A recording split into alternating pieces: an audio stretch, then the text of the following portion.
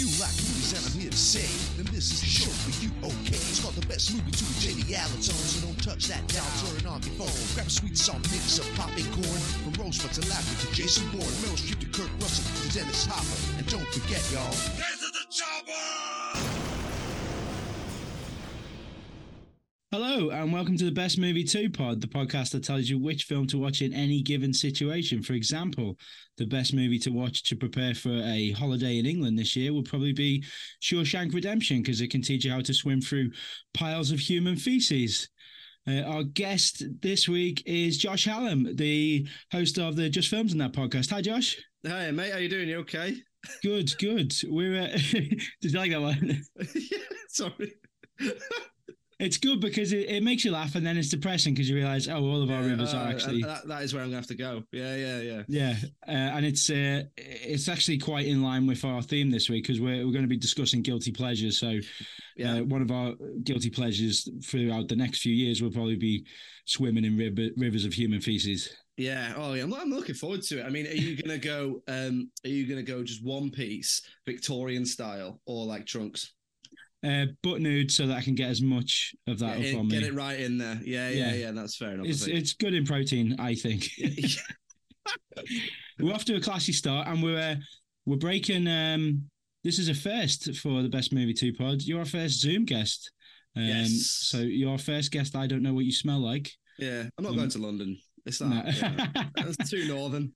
How much was the most recent pint that you bought? I don't know. At most a £5. Yeah, I was hoping you'd say like 2 shillings in a frupney. 90p for a stout. So where are you based? So I'm based in Liverpool, and from not that far away in near Blackburn. Oh wow! So the greatest city in the world that you're based. Yeah. So coincidence. I'm unbiased. So. We'll start off with, normally we ask our guests to have a look at the IMDb Top 100 just to see kind of where they are. You've gone above and beyond today. So how many have you looked at?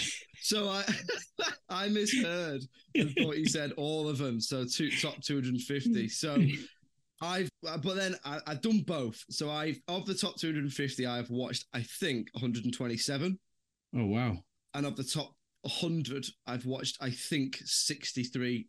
So this opens this up, actually. So out of them 250, then, if you can recollect, are there anywhere you'd say that should not be on there? Absolutely not. Yeah, so this is probably quite controversial. Of the 250, I was surprised because the first Pirates of the Caribbean's on there.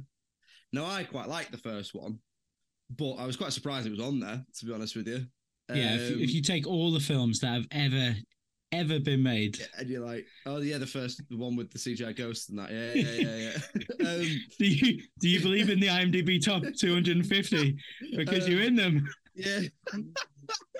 This is the day you'll always remember, is the day that Pirates of the Caribbean was surprisingly in the.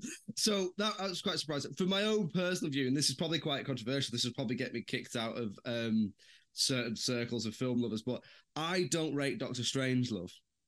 Oh, wow. I don't think it's bad, but I just remember watching it going, yeah, that's fine. It's good. So Is it because it's in black and white? You're like, oh, that's boring. That's what it is. Yeah, I'm not watching that. I'm not watching it. And then actually the next one is, I don't rate that highly, but I don't think it's a bad film. I just don't think it's as good as everyone says it is. I don't rate It's a Wonderful Life. Oh my God. I know. If this was the Christmas episode, everyone would be going crazy. I know. But it's, again, I don't think it's rubbish. I just, when everyone says it's like perfect, I'm like, yeah, it's fine. I think It's a Wonderful Life, I went in with unfair expectations of like, this could be the greatest thing I've ever seen. And it's going to make me feel like a big old cuddle. And I watched it, and most people know what It's a Wonderful Life is about. Now, I know I knew what it was about from seeing it referenced and stuff. The main point of reference I had for it was Rugrats. Because there's an episode of Rugrats where I think Chucky wants to know what it was like for all the other babies if he'd never been born. And that's sort of what It's a Wonderful Life is, right? He wants to know what his life was like. So it shows all the parents going to the abortion centre. Yeah. And get rid of them. And it's just Chucky on his own. Yeah. And then he's given up as well. Yeah. He's on a fire station step. But yeah, so I watched it thinking, so it's going to be like, dead heartwarming and like, what happens if he wasn't alive? And that's like a 2-hour film where the first hour and 15 minutes is why he's so depressed. Yeah, the whole story is if you have a family or close ties, they will drag you down and steal your ambition and hopes from you. Don't get with anybody, only work, don't do anything else, otherwise you'll be miserable. And also, the villains don't get their comeuppance in that film. I don't, because obviously Mr. Potter, the villain in the wheelchair, who's like he's absolutely broken this man and he's stolen his money. That should end with, you can even do it as a PG. James Stewart goes around his house and just shanks him, absolutely shanks him, while his little butler fella watches on, and he's like, "You deserve this." Camera just pans up as you can just see like, and then pans away, and then just the music plays and the credits roll. Oh, Mary, I'm covered in blood. Oh. You just want that scene from Hannibal where he's just like wheeled into the pigs. Yeah. Or even better, Red Dragon, where you set him on fire and roll him down a car park. Then there's a sequel called It's a Shit Life, and then it's afterwards. It's him in jail. Yeah.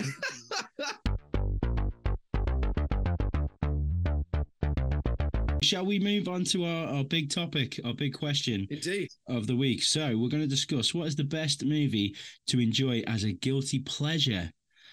So how would you define a guilty pleasure movie, Josh? What are you looking for in it? It's so difficult, isn't it? I think the main definition you go for would be a film that you enjoy. You're not really quite sure why you enjoy it. It's not a well-received film, but you do enjoy it. Is sort of what I go for. So it's like maybe the majority of people who've seen it consider it to be bad, but you're like, no, I quite enjoy this about it. And that can be like because you're nostalgic for it, or you just watched it at the right time, or sometimes you just can't put your finger on it, can you? You just like a film. So I'd say that. What about you? I think there's an element of not being comfortable in certain like high art circles confessing to loving that film. Like I did film studies at uni, brag, Northampton University. Hey. It's been demolished now. Yeah. So I did film studies, and when we went round one of our first classes, they said to people like, "What's your favorite film?" And everyone was coming out with, "Oh, I love the work of Pedro Almodovar. I love Un Chien Andalou and all this." And I'm sat there like, God, I really want to say Die Hard 3, but these people aren't going to let me. And luckily, I had the same thing. The guy before me said like Bloodsport, and I was like, "Oh, okay, we're off." Yeah. All right, that's you said Bloodsport. Well, so let me want to. I did the same thing. I did creative writing, and I dropped it and changed. And they said, "What's the last book you read?" And everyone was going around like you say, being like Jack Kerouac and all these other books. And the last book I read was one of the Peter Kay ones, where he's like, "What were all that about?" Do you remember the past? Yeah, hey, do you remember things from the 90s? What were all that about? One thing I look at with like a guilty pleasure is if it's bombed. If a film is bombed, like for me, I'll throw out a big one now: the Bob Hoskins Super Mario Brothers movie. Isn't that one where they pretend that they never even made it? Yeah, it's the one that it's up on YouTube, and nobody has bothered to flag it for copyright. The entire film. What are you talking about? I don't know what you mean. What film? Yeah, they took the credits off and gone. It's like a Red Nose Day skit. It's like a fan film. Don't worry about it. Yeah. Like the one where, what's the one with Gary? The one that Gary Oldman made, but he's just like, I don't know what you're talking about. He's pretending to be a little person. Yeah. It's just like, no, I don't know. That's Harry Oldman. I was busy making Dracula. I was like looking forward to Batman and stuff. I was, I'm Churchill. What are you on about? That kind of genre I love that when there's chaos in the background. Because the Super Mario Brothers movie was made. Bob Hoskins and John Leguizamo were drunk the whole time on set because of how badly it was being run. The directors were constantly being threatened with being fired. They didn't know tonally, and all of that. When you know that, like, this is millions and millions of dollars have gone into this, and nobody had a clue what was going on. It's so that could have been a Batgirl. That could have been like, do you know what? Don't release it. Scrap it. Put it in the But then you get films where that has happened, and yet it's still good. Like American History X. That was an absolute mess, and then it's released, and it's like, it's great. I guess you could count American History X as like a guilty pleasure on another side if you had certain tendencies. You're just like, yeah, I mean, the first half of this really, really speaks to me. I just really find myself relating to Edward Norton in the first half of this film. He's got his really cool tats. Where you're going? Oh, I turn it off halfway through. It's like the opposite of A Dusk Till Dawn. It gets boring. So yeah, no, I know what you mean, because like it critically bombed, all commercially bombed.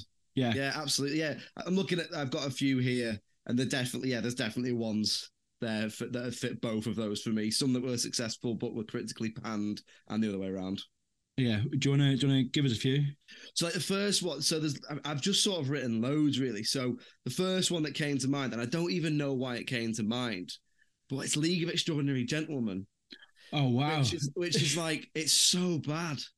Yeah, but and also, again, absolute anarchy behind the scenes. Oh yeah, the director never made another film again.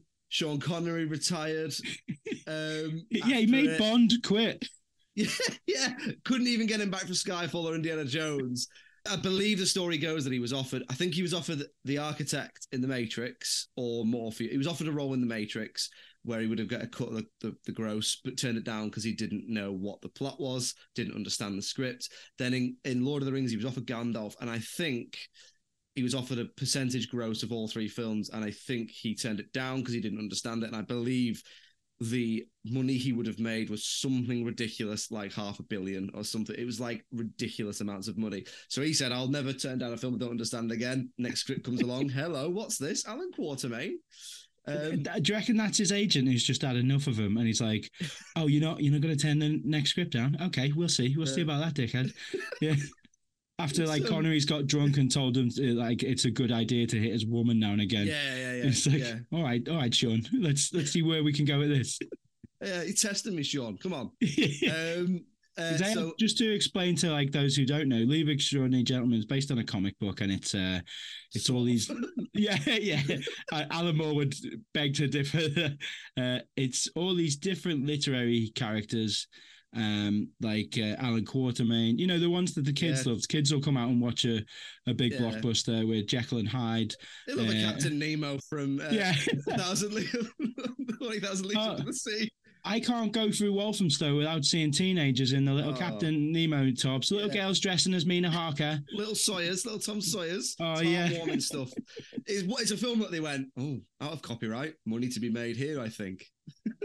Yeah, I mean, they should start having more out of copyright. Let's get Winnie the Pooh, but his like serial killer character. I want to watch. Have you seen the Blood and Honey stuff? That's going to be a guilty pleasure, surely. I want to watch that. So this is the new Winnie the Pooh movie that, because the IP for Winnie the Pooh is out of copyright, anybody can do anything with it. And someone's made a really low budget horror movie called Pooh, Blood and Honey, where Winnie the Pooh, it's just a slasher movie. It's Scream, but with Winnie the Pooh.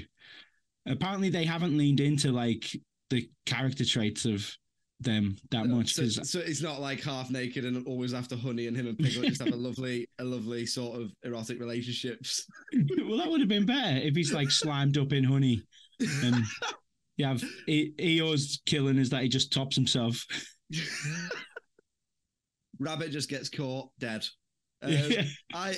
I think that film, because I don't know if it's straight to DVD, but I get the impression that it would have done better this year, or it would have done better, because I'm assuming it's going to flop. It might not if Cocaine Bear hadn't come out. Oh yeah, they've obviously gone. This is going to get the snakes on a plane, batshit crazy people with who just want something mad in the cinema, and then Cocaine Bear comes out and they're like, oh, for fuck's sake. The mistake they made? They should have put a decent trailer together. But I think they didn't have any money, so it's all about the trailer. Maybe these are guilty pleasure. A lot of the DC films have really good trailers, and you're like, no, this is the one though. It's going to be different. It's going to be different to the ones. Everyone's in an abusive relationship with DC. It's not. It's the same. I said I wouldn't go back to him, but I love him. He drew me in with the two Flashes and the Michael Keaton Batman, and now I'm here. So League of Extraordinary Gentlemen. It's just a film that I just can't help but think, all right, I might put that on. I think a big factor for a guilty pleasure would be where your brain can just switch off. Yeah. So like the Fast and Furiouses, a big one for me. Have you seen Crank? I have seen Crank. Yeah, that is a great guilty pleasure. Yeah, because Hook that's yourself one. up to a car battery. I think because Crank is one where you're laughing with it.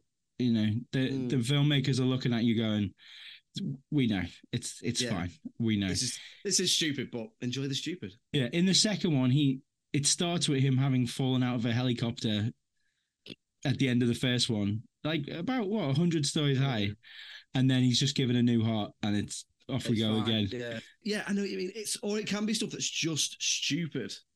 Like the next ones I've got on, I've realised are all absolutely mad 90s films like Face Off or Con Air. Yeah, the trifecta of Nick Cage is Face Off, Con Air, and The Rock. Yeah. A little bit of Gone in 60 Seconds for a little added aperitif. Yeah, with Gone in 60 Seconds, I feel like that could have pushed it a bit more, and because is it a PG-13 in the States? And I don't think it's like a 15 or anything like that. I think if Gone in 60 Seconds had just gone, like for me, it's gone in 45 seconds. You know, they just didn't. We'll say like the Nick Cage trifecta of I've just won my Oscar. So what are you going to go do, Nick? Yeah, I'm going to do 3 of the best action films ever made. What would be your favourite out of Con Air, Face Off, and The Rock? I think Con Air. Yeah. I think Con Air. I like Face Off. It's proper mad, isn't it? It's proper daft. But I really do. I like Con Air because it's almost even more daft. The concept of Face Off is more mad. I'm not that bothered on The Rock. The Rock's the most serious of all of them, isn't it? Yeah. It's like the most like, oh no, this is a serious film about like. They're making a comment about how war vets are being treated. Yeah. Sean Connery's James Bond, but we're sort of going to not say that because we can't. But he is. It's not MGM. We don't own the rights. and then Con Air. Yeah, it's got to be Con Air. Yeah, I love it. Great soundtrack. They let a serial killer loose, and it's like it's fine. At the end, he's just like, look at him. He's having a lovely time. He's in a casino. Everyone's fine. That's your positive tag. Like, it's meant to be a joke that a guy who has admitted to cutting off the head of a girl and wearing it across 3 states, which, like, his head must stay really, really still to be able to do that. I suppose America, it's all just, flat roads. Straighten it. That's the prequel that I want to see. It's just him, like, did he take it off to stop for gas, or... Yeah, he stops at a little town like the film Cars and has to help re-tarmac a street all the time. He's got a head on. He's wearing like an Abraham Lincoln top hat over. Because I think a big factor is you don't want to like find the plot holes, even though like for me with Face Off, they go so quickly over the procedure where he goes, yeah, we'll cut your face off. And then all it is a matter of reconnecting the nerves. And when you step back for a second, you go, wait, do you think the nerves on your face are just around the edge of your face? Because that, like, they cut it off just around the whole, like the circumference of the face, if you will, and just pluck it off, Is that also what about the body? Oh, don't worry about the body. There's lasers. Oh yeah, lasers. They're entirely different heights and body shapes. Lasers. He says your height difference is negligible. Hang on. Is it? John Travolta's like 5'2", and Nicolas Cage is, I swear, 7 foot. I always think the most unbelievable thing in that movie is that you're supposed to believe that a normal way that a family greet each other is just running the fingers lightly down the face. No one in the history of humanity has greeted their partner or their children just gently running their fingers down their face. That's how I meet strangers on the tube. It's just the face. You're banned from the tube, aren't you? Well, some, Elizabeth Line's new, so I can still get on there. They haven't put my picture up yet. It's proper, man. My favourite bit as well is in the boat chase at the end where they both fall off the boat. It's like, that's 2 stuntmen. Yeah. Is that like, it's 2, the different races. It's like an Asian guy and a black woman flying through the air. It's just completely different people.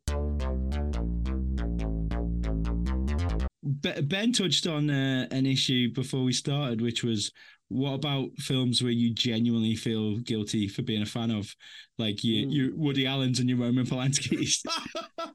Yeah, I didn't even think about that. Yeah, because I love Midnight in Paris.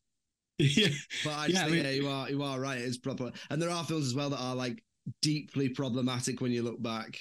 Like even something as recent as like American Pie. Yeah, you look back and like, oh Jesus, we all thought this was okay. Yeah, I mean, I can't even watch Song of the South anymore on the tube with no headphones. No. Like, do you want to watch this? No? Yeah. Okay. It's banned, which means it must be cool. It's not. It's not on Disney Plus, is it? No. So a lot of them, they've got historical sensitivity warnings, like Dumbo, Aristocats, I think Lady and the Tramp. But that one, they just went, no, no way, we putting that up. It would have been like every 10 minutes they just stop it and go, right, we just need to explain. Have you ever watched Breakfast at Tiffany's? Yeah. Oh God. Jesus. Is it Mickey Rooney? Mickey Rooney. I'll explain for people who haven't seen Breakfast at Tiffany's. Was it 50s, 1950s? It might be 60s, but it's about that time. Yeah. And it's Audrey Hepburn, lives in a flat. Now, above her is a very hilarious side character played by Mickey Rooney, and he plays a Chinese gentleman. Is he Chinese? Or? I think so. Yeah. Yes, he is. Yeah, I think so. And I'll tell you now, he does the accent. And the makeup. They did the makeup. Yeah. He did the makeup in a way that, like, do you know when you go away for a stag do and someone's a dickhead and you might go, he was pretending to be Chinese and he did the accent. That's exactly what he's doing in this. And back then it was just like, oh wow, he's such a chameleon. Yeah. I would say just check as well. It technically was Japanese, but I think his portrayal is so inaccurate that to suggest it is any actual race is more racist. I think technically, it's Mr. Yunioshi. So there is Japanese, but by God, it's so far away from anything that's real. It's so bad. And lots of people went, this is fun. Yeah, put it out. Oh God. So so I suppose I've got a lot of those 90s schlocky action films on this list. So Face Off, Con Air, Armageddon's on there because that's shit-tastic. Right. Again, huge emotion bomb in Armageddon. Oh, yeah. You think that when I watched that when I was like 13, you think this is it. This is the height of emotional intelligence. Oh my God. Like giving himself up for the world and his daughter, and she's going to marry Ben Affleck, and then they're like Aerosmith and stuff. And oh my God. And he's going to punch the asteroid. Yeah. Which is pretty much like it's either an analogy for he loves his daughter so much that he punches the asteroid, or he fucks it to death. He fucks the asteroid so hard that it splits in two. I'd love it if it finished like that, because that was on telly not so long ago, and I think I had it on in the background, and I was watching it, and the bit where they slingshot around the moon. Which makes sense. Sounds scientific, yeah. Yeah, what? Slingshot around the moon. Yeah, they just, gravity. Oh, yeah. And then as they approach the asteroid, in the beginning of the film, Billy Bob Thornton says it's the size of Texas, Mr. President. They pull around. It's like, it's quite big. It's a big rock. It's a big rock that looks like, well, if it was the size of Texas, you'd have to be really far away to get it all in one shot. Right? Yeah. And they're not that far away. They're coming up on the back of it and then they land on it. And then Ben Affleck gets to them in a couple of hours. But if it's the size of Texas, that's like days. Days of driving. Maybe they mean like the town of Texas in Michigan. Yeah. Well, Billy Bob Thornton's character is just really dumb, and he's he zoomed out too much on a little thing. And Billy Bob Thornton really wanted to be an astronaut, but he couldn't because generic illness that it never clears up. It's just like, he wanted to, wow, it's just like his leg, and isn't it? What? Yeah, it's like, I've got the shits. Yeah. I missed the training. Yeah. And again, I think it's been often said about Armageddon, but it is important to stipulate that they decide, instead of training astronauts how to drill into rock, and they have radios, like they could probably get someone who knows about these things to then communicate. Or they send think send a mixture. Send a few. The whole Earth is under threat. That's probably one of them things where all countries can come together and be like, Yeah, we've got a shuttle as well if you want to send, and then just go, is it asteroids or drillers? Yeah, we got enough of them. We'll have the other one. Sorry, not asteroids. I meant oil drillers or astronauts. Yeah, astronauts. Although that's your sequel there. We send asteroids up into the sky. Fight fire with fire. Give me all the asteroids we've got. Fire it at that asteroid. We kept some of Bruce Willis's character's genetics, and he's now a giant asteroid. It's not only the astronauts versus oil drillers thing. It's also that they go to Bruce Willis. They get him and they go, we've got these I'm saying it now. We've got these astronauts. We need you to train them. And he goes, no one could drill as well as me. I'll do it. And I want to take my own team. And no one goes, no. Yeah. No. It's the stake of the world. So do what I say and train those astronauts. And your ragtag team, while they're cute, like, we're making a joke about this guy's so fat he probably will have a heart attack in space, but he will have a heart attack in space. That's going to be a second asteroid that's coming towards the planet. There's that bit of one of them. There's a bit where they're having a medical assessment. The doctor's like, one of them tested positive for ketamine. And it's like, so one of them's a kethead and he's trying to save the world. Oh, fine. Oh, they're just a ragtag team of guys. Send them up there. It is the greatest thing about this movie, I think, that it's got all these plot points are discussed by Ben Affleck on the director's commentary, which is a clip that pops up quite a lot. And it could have only happened at that time when I'm guessing directors weren't really aware this was going out. So like Michael Bay's like, yeah, fine, he can do it, whatever. And then doesn't realize it's just 2 hours of Ben Affleck slagging off every decision he makes. Do you know what I really like in a guilty pleasure movie is just a huge performance, like one person just going in really big. So I'm talking your John Voight in Anaconda, and my main one for me is, have you seen Congo?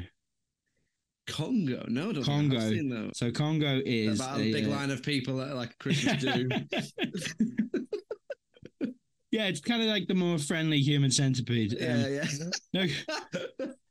Congo was a box office bomb, and it was based on a Michael Crichton book, and it was right after Jurassic Park. A studio went, we've got the rights to heard of this. Yeah, I have and heard of this. It's about evil monkeys. So, I would tell you to go and watch it for Tim Curry's performance in that. Oh, Tim Curry though. I mean, he loves a bit of the scenery chewing, doesn't he? Yeah, Tim Curry, I'd say he never is bad. He always knows exactly what is needed.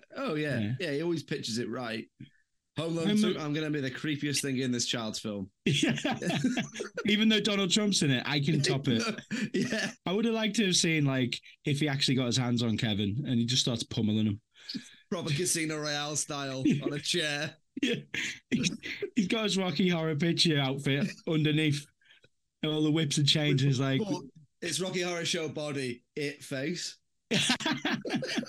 And I don't know if you're aware of this, Jamie, that one of the things on it was, after the success of the first Great Train Robbery, Crichton decided to write a screenplay specifically for Sean Connery.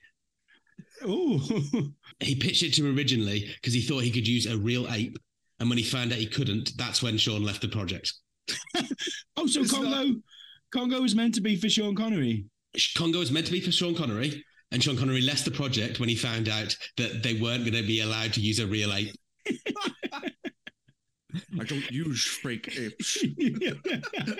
I only real monkeys. I can imagine that meeting where they're like, look, Sean, it's dangerous. Like, these apes can pull a human's face off. He's like, he won't try to pull my face off. It'll respect me for my career. You give him a slap now and again, that puts him in line. I think it was a female ape. The character's called Amy. I quite like. Yeah, you see if that theory works on a gorilla there, Sean. Is Tim Curry the lead in that then? No, it is. I think it's something Walsh. Dylan Walsh. Yes, there we go. Boom. Dylan Walsh is the main guy, and you've got Ernie Hudson with an English accent playing. Oh, I'm gonna have to watch this now. Yeah, Ernie Hudson doing English as a great hunter who's guiding them through the Congo. Honestly, I'm throwing this up as like potential for my number one guilty pleasure. Your pick, because it's got it bombed. You've got that disastrous like background story. It's a money grab because it was like, oh, Jurassic Park made loads of money. Let's get this out. And you've got not only is Tim Curry overacting, but then Ernie Hudson is trying to like jump over him in the overacting stakes. Yeah.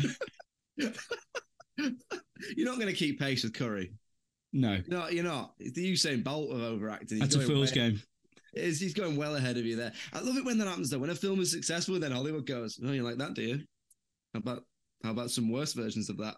Yeah, you like Gladiator, do you?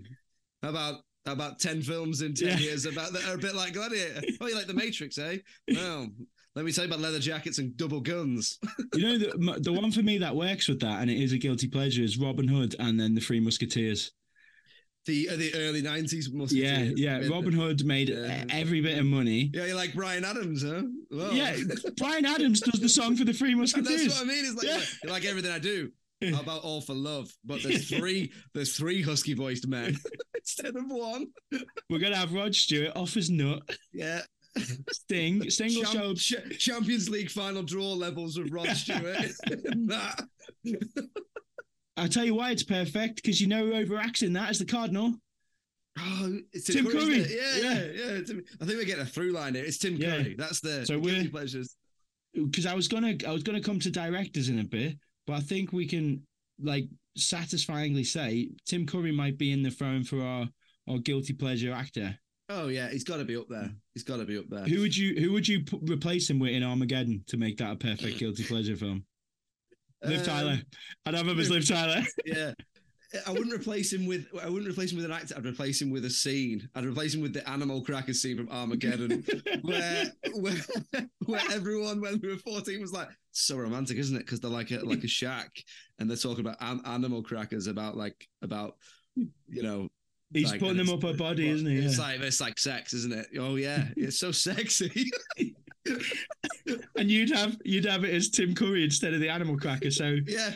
Ben Affleck is dragging Tim Curry up Liv Tyler's body. An animal cracker-sized Tim Curry, but he can talk. But it's still the Aerosmith soundtrack in the background, but it's Tim Curry. And then in the background, don't want to close my eyes. I'm trying to think of big performances. Do you know the first one that came to mind? And this isn't even a guilty pleasure for me because I'll always defend it, but Tommy Lee Jones as Two-Face. Like, that was such a mad bit of casting when you look at everything he'd done and everything he's done since. You're like, that's such a mad bit of casting where they thought, the guy from The Fugitive, and he'll be good. He always plays withdrawn military type police figures, except in this, mad. Just absolutely going for it. I wonder if he kind of didn't know what he was getting into and watched like Batman Returns and, you know, Danny DeVito got all these plaudits and Michelle Pfeiffer. Everyone's like, everyone's doing amazing. Jack Nicholson made, I think, half of the money in the world from the first Batman. 60 million or something, wasn't it? Yeah. So Tommy Lee Jones was like, oh, you know, these are critically acclaimed. And then he comes into it and he's like, oh, Jim Carrey's doing something, certainly with this film. Oh, skin tight, question mark, legends. Right, it's not the same then. No, change of director. I can see the outline of Jim Carrey's penis, and I mean, like full on. Yeah. And you know, the first two, you know, you might have come on board, Tony, because you thought these were sort of dark, gritty thrillers. But let me tell you what we're going for in this one. Happy Meal toys. Yeah, just Happy Meal toys. That's it. We don't want you spending like 5 hours in the makeup chair. We're not going to. CGI's not really there yet, so we're just going to spray paint pepperoni pizza purple and just stick that to the side of your face. See what happens. Just put this half and half suit on. Don't look at me like that, Tommy. Put it on. Yeah. Well, I'm looking forward to working with Michael Keaton. What's that, Val Kilmer? Yeah. Well, I need to make Robin A, the same age as Batman and the same height, and B, hip and with it. So give him an earring. Yeah. And then in Batman and Robin, no earring. They went. The problem was the earring. That was the problem. Nipples. Lose the earring, nipples. I mean, Chris O'Donnell is at the age in Batman Forever where when his parents died, people should be like, yeah, you're at the age where your parents will be dying. Yeah. Just get a flat. Yeah. You're coming into a bit of money, if anything. You should be fine. It's such a mad film. He rolls a bomb down the street into the river in that scene, and there's just no one about. Like, there should be people screaming from that. It's meant to be like the biggest city in America. And it's just like, just put it in the river. I think they're used to it now. Yeah. Do you remember the scene where they tried to make sure everyone knew how cool Chris O'Donnell was, where he's just done his washing and he acrobatically puts his washing on the line? He's swishing him around like nunchucks, and you're meant to be like, oh, he's tasty in a fight because he's just done a flip with his sock. Yeah. And you've just moved to a billionaire's mansion. He's got a tumble dryer. He has got to. And also in that, the socks, he wrings them out because it makes it look like, oh, he's cool because he can do like a hold and he stretches them out and water comes off them. That's not been spun, that washing. You've got to spin it. You've got to spin it because otherwise you're just wasting electricity. I think this is a sign of Alfred's losing his game. He's losing. He's gone for it. He's meant to be on top in this, but this is clearly where Alfred's, the stress of being like, I don't know if the guy who is like pretty much my son, he's going out every night, he's fighting these crazy people. Our house is often getting bombed. I'm just not going to do maintenance on the washing machine this week. He only wears that one fucking suit anyway. It doesn't matter. But yeah, in that film, Tommy Lee Jones is absolutely going for it. You know where else Tommy Lee Jones goes big? Under Siege. Oh yeah, of course. Yeah, forget Under Siege, where his plan to break onto a naval ship is to be part of a band. It's not that they get there and then the band starts shooting everyone. They play an actual performance. So this means that the build up to them, they've rehearsed. It's like, come on, guys, we need to be tighter than this. And I want to. Come on, listen, we're going to do Sweet Caroline, right? And that when we say so good, they're all going to go so good back. So do not fuck that bit up. Yeah. Are you dragging? I was thinking, by Armageddon logic, is it better to hire a group of assassins and teach them instruments? All right, okay, guys, look, I know you came in as a cellist, but you've got to kill some Navy SEALs for me. I'm really sorry. What we want from our guilty pleasure, we covered guilty pleasure actors, but I think it's good to just take a moment to look at directors, because for me, my top one would be Roland Emmerich. Oh yeah, that's great. That's Independence Day, Godzilla, the Moon one. Everything he's done. 2012, Stargate. Day After Tomorrow. Yeah, I think he maybe got some scientists in for like a day, and he was like, "Can you look at the script and just see the bit where we've left it blank? Can you just write like some sciencey words?" No, snow. He's like, "Yeah, that's good. Yeah, okay, go ahead, Bryce." Just be like storm. Yeah. But if I was going to say top Roland Emmerich, I would go the 90s Godzilla.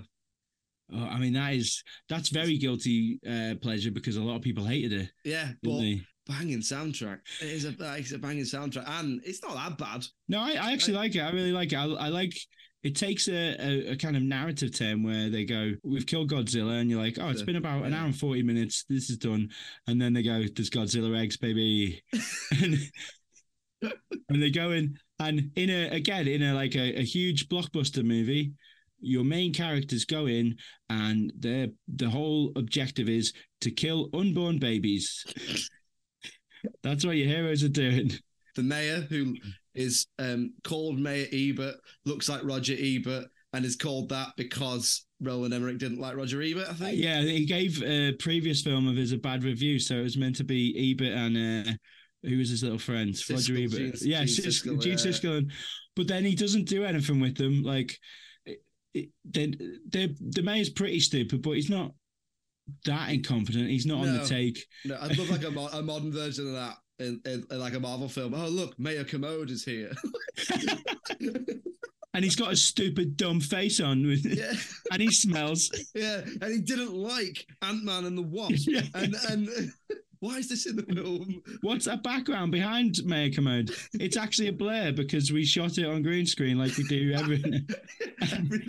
Everything's shot on the soundstage now. And 4 of our CGI artists have killed themselves, so we couldn't really do anything because we wouldn't let them see their family while we were making this. And we said it's coming out in May. It's coming out in May. Get it done. That's in the. You're gonna start noticing, like in the CGI and Marvel stuff, it'll just come up in the back and like, please let my children go. I only went for one nap, and Feige's like, you nap in my building? Hulk turns into Hulk needs see family. There's another amazing coincidence coming off the back of this one, which again I've just looked into, which is that Sean Connery was meant to play the Hulk. Almost. Emmerich said that the only reason he agreed to do Godzilla was because the film he wanted to make was centered around an asteroid fall, and while making Godzilla, Armageddon got made, and so the only reason he did Godzilla was because they then agreed to make his asteroid movie, which they then cancelled because Armageddon beat him to it. Oh, and wow. Deep Impact at the same time. Yeah. Same year. Deep Impact came out as well, didn't it? Deep Impact, aka Sad Armageddon. Yeah, well, they went, what if we don't save everybody? Yeah. Okay. This has made loads of money, an absolute ton of money. It's got a huge star in it, Bruce Willis. What should we do? Elijah Wood, his mum dies. Cool. All right, let's start rolling. Go. What? You make so much money. Why not? They're like, oh, we've got Morgan Freeman as the president. Is he going to tell like a really great speech like Bill Pullman in Independence Day? Now he'll just come out and be like, well, we're fucked. We've got these boats, but if you're over 50, sorry. Except do you know how I'm the president. It's like, do you know how we were worried about the economy? It's some good news. Yeah. Not a thing anymore. Do you want the good news or the bad news? Yeah. All right, so I think we've roundabout come to that time, Josh. Okay. If you're ready to answer the big question, what for you is the best movie to enjoy as a guilty pleasure? I'm going to say, because I think this is one I love, but it's also quite universal, I'm going to say Con Air. Con Air, fantastic. Yeah, there we go. It's tacky and it's daft, but it's also just brilliantly manic and weird, and I think I will always enjoy that film, apart from the fact that they let a serial killer go, and it's all just fine. Well, I think it covers a lot of the things we've talked about. You know, you'd be embarrassed to tell people that you love it. You've got some huge performances, like Cole Meany in that is great. Yeah. The John actors Malkovich, Malkovich, Ving Rhames, Danny Trejo as a fun knockabout rapist. Yeah, Bubba from Forrest Gump was a diabetic guy. Yeah, and they don't understand diabetes at all. I'm saying I had loads written down, but yeah, I'll say Con Air because I think it sort of epitomizes what a guilty pleasure is for me. Well, if you want to fire out your list. So I had League of Extraordinary Gentlemen. Under that, I also had Green Lantern for similar reasons. I also had the Lethal Weapon films in there as well. I'm a big fan of Bond, so even the shit Bonds, I like. Moonraker, Octopussy. I like the Star Wars prequels, which I've defended on multiple occasions, which now makes me look better because the sequels are so bad. Yeah. That everyone's gone, the prequels are... I think there is no line in the prequels that is as bad as Somehow Palpatine Returns. Somehow Palpatine Returns. Somehow. Professional writer. Yeah, they sat around the room. Yeah, and they wrote that. And you see it in Oscar Isaac's face. He's like, oh, fuck, somehow... Yeah. Oscar, can we go again without you rubbing your eyes whilst you're saying it?